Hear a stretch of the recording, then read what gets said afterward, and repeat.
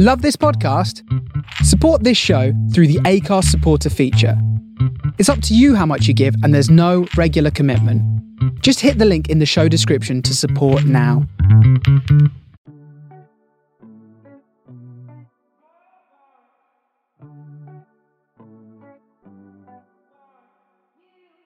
Hello and welcome back to Women in Music, the podcast sharing the tales and careers of modern singular voices in music. They just all happen to be female. I'm your host, Millie Cotton, and for this week's episode, I spoke to singer-songwriter and poet Arlo Parks. Growing up in southwest London, half Nigerian, a quarter Chadian, and a quarter French, Arlo Parks learned to speak French before English. She's always been introspective. As a child, she'd write short stories and create fantasy worlds, later journaling and then obsessing over spoken word poetry. Fast forward to 2020 and Arlo Parks has announced the release of her debut album, Collapse in Sunbeams, which is to be released on Transgressive Records on the 29th of January next year. She has graced the cover of Evening Standard magazine, NME and Dork magazine, as well as being included in the 2020 Days 100 list. Arlo Parks has performed standout shows for Colours in NPR's Tiny Desk series and was one of only 3 artists to perform at Glastonbury this year. She was recently asked by Phoebe Bridgers to accompany her for a Radio 1 piano session, where the pair performed a cover of Radiohead's Fake Plastic Trees. Arlo Parks is, without a doubt, one of the most exciting new artists at the moment, and it's such a privilege to have her on the podcast. I hope you enjoyed the episode and thanks for listening. This year you've been named BBC's Introducing Artist, you finished your album, and you played Glastonbury. Well, I mean, as much as Glastonbury happened. You've had such a strong year for a year where a lot of people haven't really been doing a lot or have felt quite stagnant. What's that experience been like for you? I think it's been interesting because it's been surreal, really, to be able to connect with people and have, like, a tangible positive effect on people's lives, especially in a time like this, feels really special. It is strange to kind of juggle that, my career kind of expanding, and then with, like the personal reality of like being in lockdown, because I'm just at home, like playing Scrabble with my dad and just like reading books, but then doing all this amazing cool stuff, and as you say, playing Glastonbury and having, people that I really look up to reach out and tell me how much they appreciate my music as well. So it's been interesting having that double life, as it were. But yeah, it's been amazing. What would you say your most memorable experience has been? For me, I think it was probably shooting the Gucci content. So one of the things that I did was, co-direct my first video, which was amazing, and it was inspired a lot by like Wes Anderson and the Royal Tenenbaums and like a lot of Wong Kar-wai films, and that was amazing. And then I went to Rome for the first time, and so yeah, I was part of this 7-part series called the Gucci Overture, and they had like Billie Eilish and Harry Styles and all of this like doing that. So that was really surreal. It was amazing. That must have been so cool to shoot. How important is fashion to you? Is it something that you really use to express yourself, would you say? Definitely. I think fashion has always been very important to me. I think that my style has always been quite fluid, but in general, like quite androgynous. And I definitely feel like it's another method of self-expression, right? And I think my favorite part of film and of like creating music videos is always the styling and getting pieces. And I used to like spend a lot of time rummaging through like vintage stores and charity shops and stuff, trying to find pieces. So yeah, fashion is definitely super important. And it was amazing to work with Gus Van Sant as well, who directed Good Will Hunting and all these amazing queer films. Yeah, it was a dream. You live in West London, right? So you have so many good vintage shops around there. Do you have a favourite? In Hammersmith, I feel like it's probably actually like there's this Oxfam in Fulham that is like, it's like really out of the way and it's really small, so no one knows about it. And so every time I go, it's like I feel like it's an untouched gem. But maybe now, people will be flooding to it. I imagine it gets really good stuff as well because of the area. Exactly, 100%.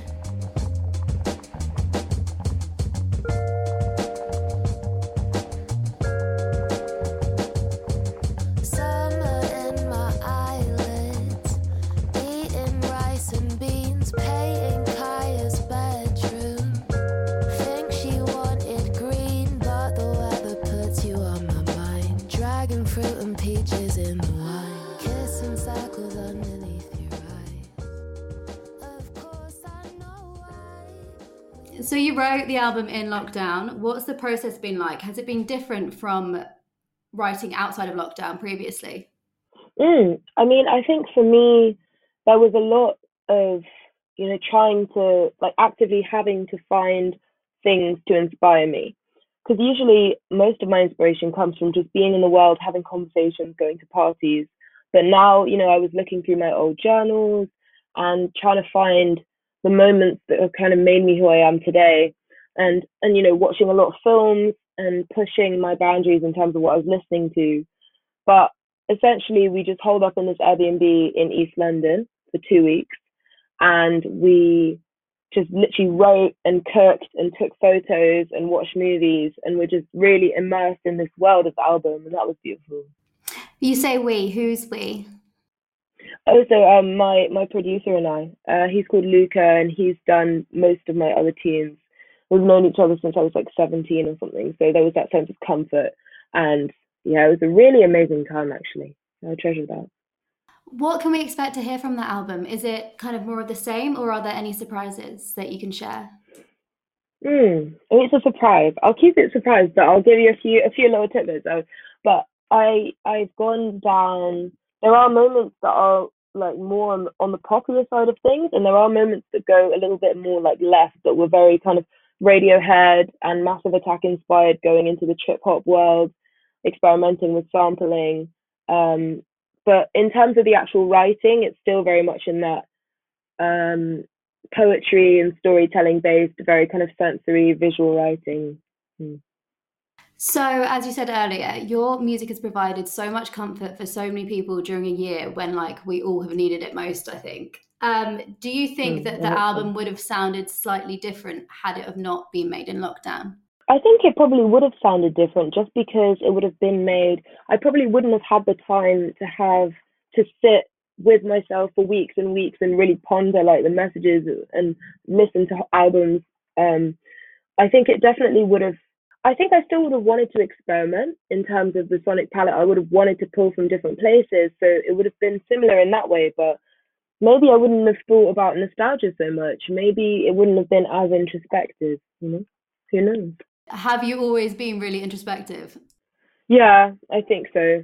I think because I'm quite sensitive, but it's interesting because I'm introspective, but I'm extroverted. So like I don't really like spending time by myself, but I'm always kind of thinking about things and thinking about things quite deeply. I'm not sure where that comes from. I guess maybe it's just my personality. Yeah, sure. So if you take it back, where did your songwriting start? Mm. So I think it started when I was probably about 13 or 14, and I picked up the acoustic guitar. I was really inspired by people like the Pixies and King Cool's first album and Frank Ocean's first album. So I was just, writing songs on the acoustic guitar, experimenting with GarageBand and just making beats on my computer, and it all just started from there. Yeah. So with your lyrics, as you said, you're very introspective and you're vulnerable. What other artists have inspired you to, or encouraged you, in fact, to be vulnerable with your lyrics? Is it nerve-wracking putting them out into the world sometimes? It is nerve-wracking, but I think the fear of, like, as you say, being almost like vulnerable, exposed to the world, I think that fear is outweighed by like the desire to help people. And all the music that has moved me in my life has been very kind of raw and unflinching. It's been me. I'm thinking about artists like Hope Sandoval, artists like Elliott Smith or Nick Drake, or even Lauryn Hill. I just love artists that, in whatever musical style, whatever musical bracket they operate in, whatever genre, who just are really truthful. Like, when an artist feels really transparent and honest, I really like that. Why do you think that's so important, to be honest and transparent? I think just because if you're being honest and truthful, that's the only way that you can kind of connect to other people in an honest, truthful way. If you're talking about things that are important to you and things that move you, things that hurt you, things you love, then that's the only way that you can really connect to people emotionally. And I don't know, I think to me it's also just natural. Like, it's not something that I ever sat down and was like, I'm going to be vulnerable now. It's just kind of the way that I like to write. You're an ambassador for Calm as well. How did that come about? Yeah, so I had been doing a few live streams, fundraising live streams for Calm, and I'd written some poetry, and they reached out to me, and I just felt like their mission of, providing free support to people who are going through mental health crises and people who are in low moments, it just aligns so much with what I want to do with my music. Taking care of people, like trying to help the healing process and making sure people don't feel alone in what they're going through. So yeah, I felt really blessed to be picked for that. So is that the person that you imagine that your music is speaking to generally on a day-to-day basis, kind of the person who might need help or might need to find solace in music? I guess, yeah, I think so. I think, there are songs of mine in particular that do kind of center on the idea of mental health. And from the people that have reached out to me, on social media and such, it has felt like, people are genuinely, like, as you say, finding solace in what I'm doing, which is really, it's really moving to hear that. And people from all ages, people from all over the world. That's an amazing thing to be able to bring so many people together, especially at the moment when we're all just so apart.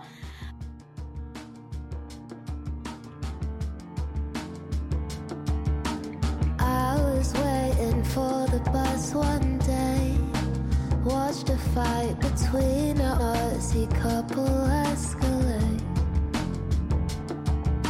Strawberry cheeks flushed with defeated rage. Then he spilled his coffee as he frantically explained. Maybe if you took a breath, you would hear me when I talk to you. Threw her necklace in his face, eyes so bright with disappointment. I saw something inside her break. Everybody knows the feeling. Suddenly he started screaming.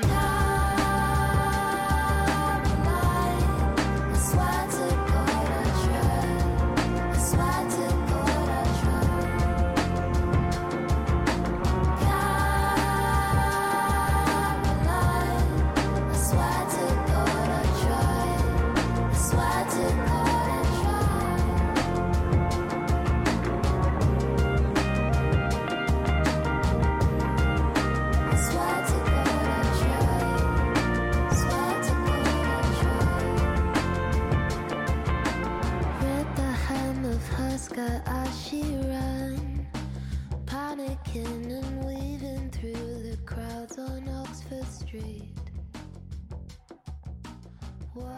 I read an interview where you said you've learned to DJ in lockdown, so I'm super interested in this because I DJ, so that's like what I do. And what kind of music have you been DJing? Oh, nice. I just love techno so much, and everyone's always surprised when I say this, but I wasn't expecting that. I know. That's so funny. I know. So I've been DJing a lot of that, and I've been DJing a lot of like house music as well, just because I guess it's easier to start off with because you have to worry about like changing keys or anything. It's just like a little bit smoother. But yeah, I've just been doing that in my spare time because one of my close friends is a DJ as well, but she does more kind of what people will probably expect me to do, so more kind of like funk, hip hop, soul. But I'm just there like, just like more bass. Yeah. So can we expect some DJ sets from you next year? Because you know how a lot of people like DJ their after parties and stuff. Oh, 100%. Yes, mate. I think it's going to be quite a jarring, discrepancy between my like set and then the DJ after party bar. It's part of the magic. Yeah. Oh, it sounds so good. What about you? What are your plans? What stuff do you do? I mean, I've not really been house music. Nice. Mainly. Nice. And disco. Nice. I love disco, like new Fire. Disco. Yeah.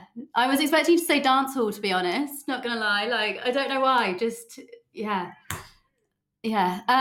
What are your plans for next year? That you've so I saw that you've booked Great Escape.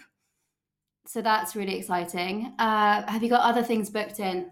that you can share? Yeah, so I mean, if all goes well, I'll be touring the UK and Europe kind of April, June time. I'm also hoping to do, playing some festivals, so hopefully playing Melt. There are a few more in the works as well. But I think the main thing hopefully is going to be able to touring this album, like going to the States, going to other countries, and being able to play live. I really also want to finish this poetry collection and publish that hopefully, and doing a little bit of acting work here and there, which is exciting.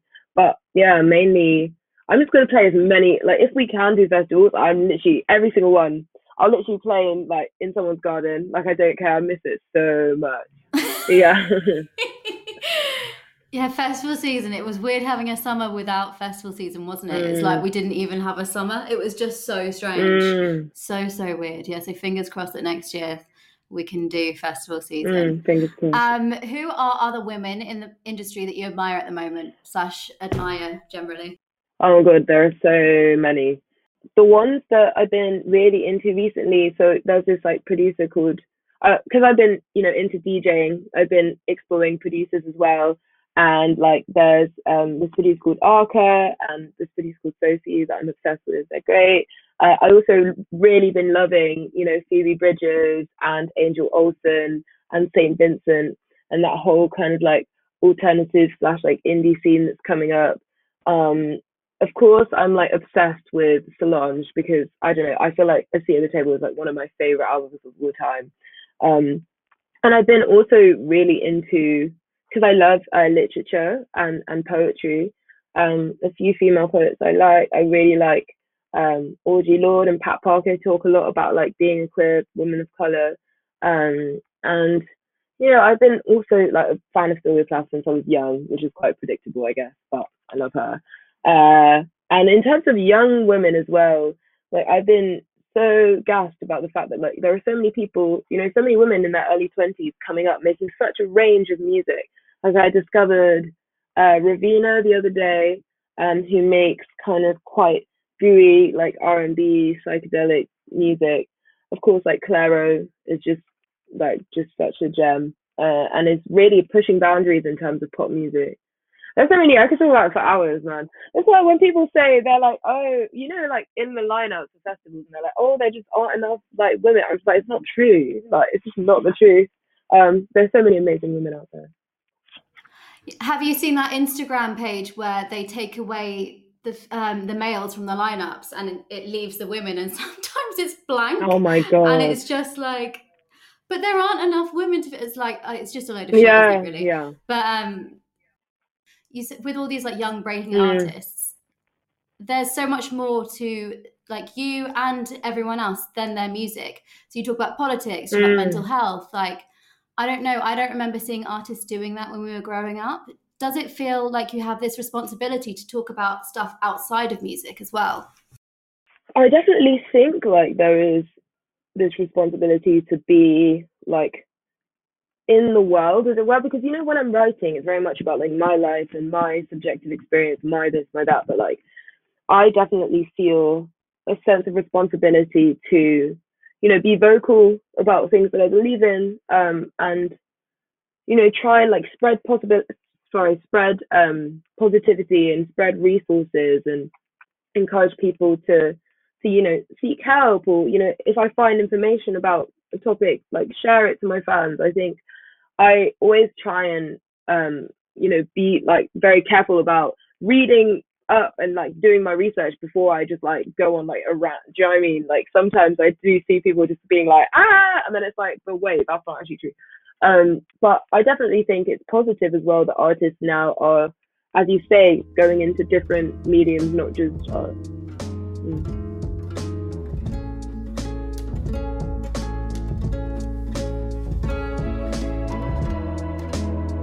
I'd lick the grief right off your lips.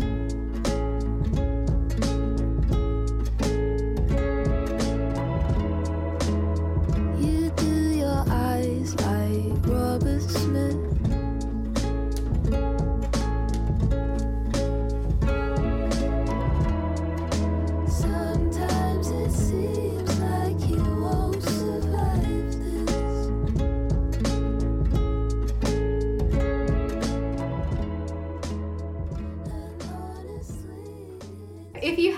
any advice to give to anyone who wanted to get their music out there? So they've been songwriting for a while and they're not really getting anywhere with it, or they feel like they're not like getting anywhere visibility wise. What would your advice be?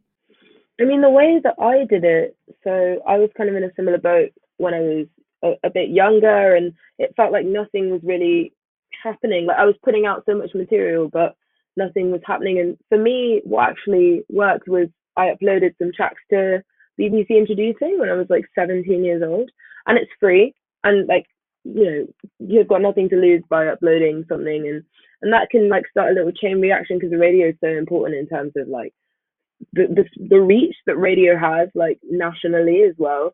Like you never know what can happen, who could like hear something, and that could start a kind of chain reaction. But I think also playing, obviously not now, but playing live is a big one as well. Getting out to open mics, and if you've got mates who are also into music, just maybe trying to collaborate or trying to start your own night if there isn't one. I think it's about being proactive, because like it's hard now. Of course, there's like the idea of going viral or like magically, but it rarely happens like by magic. Like you have to go out and actively do it.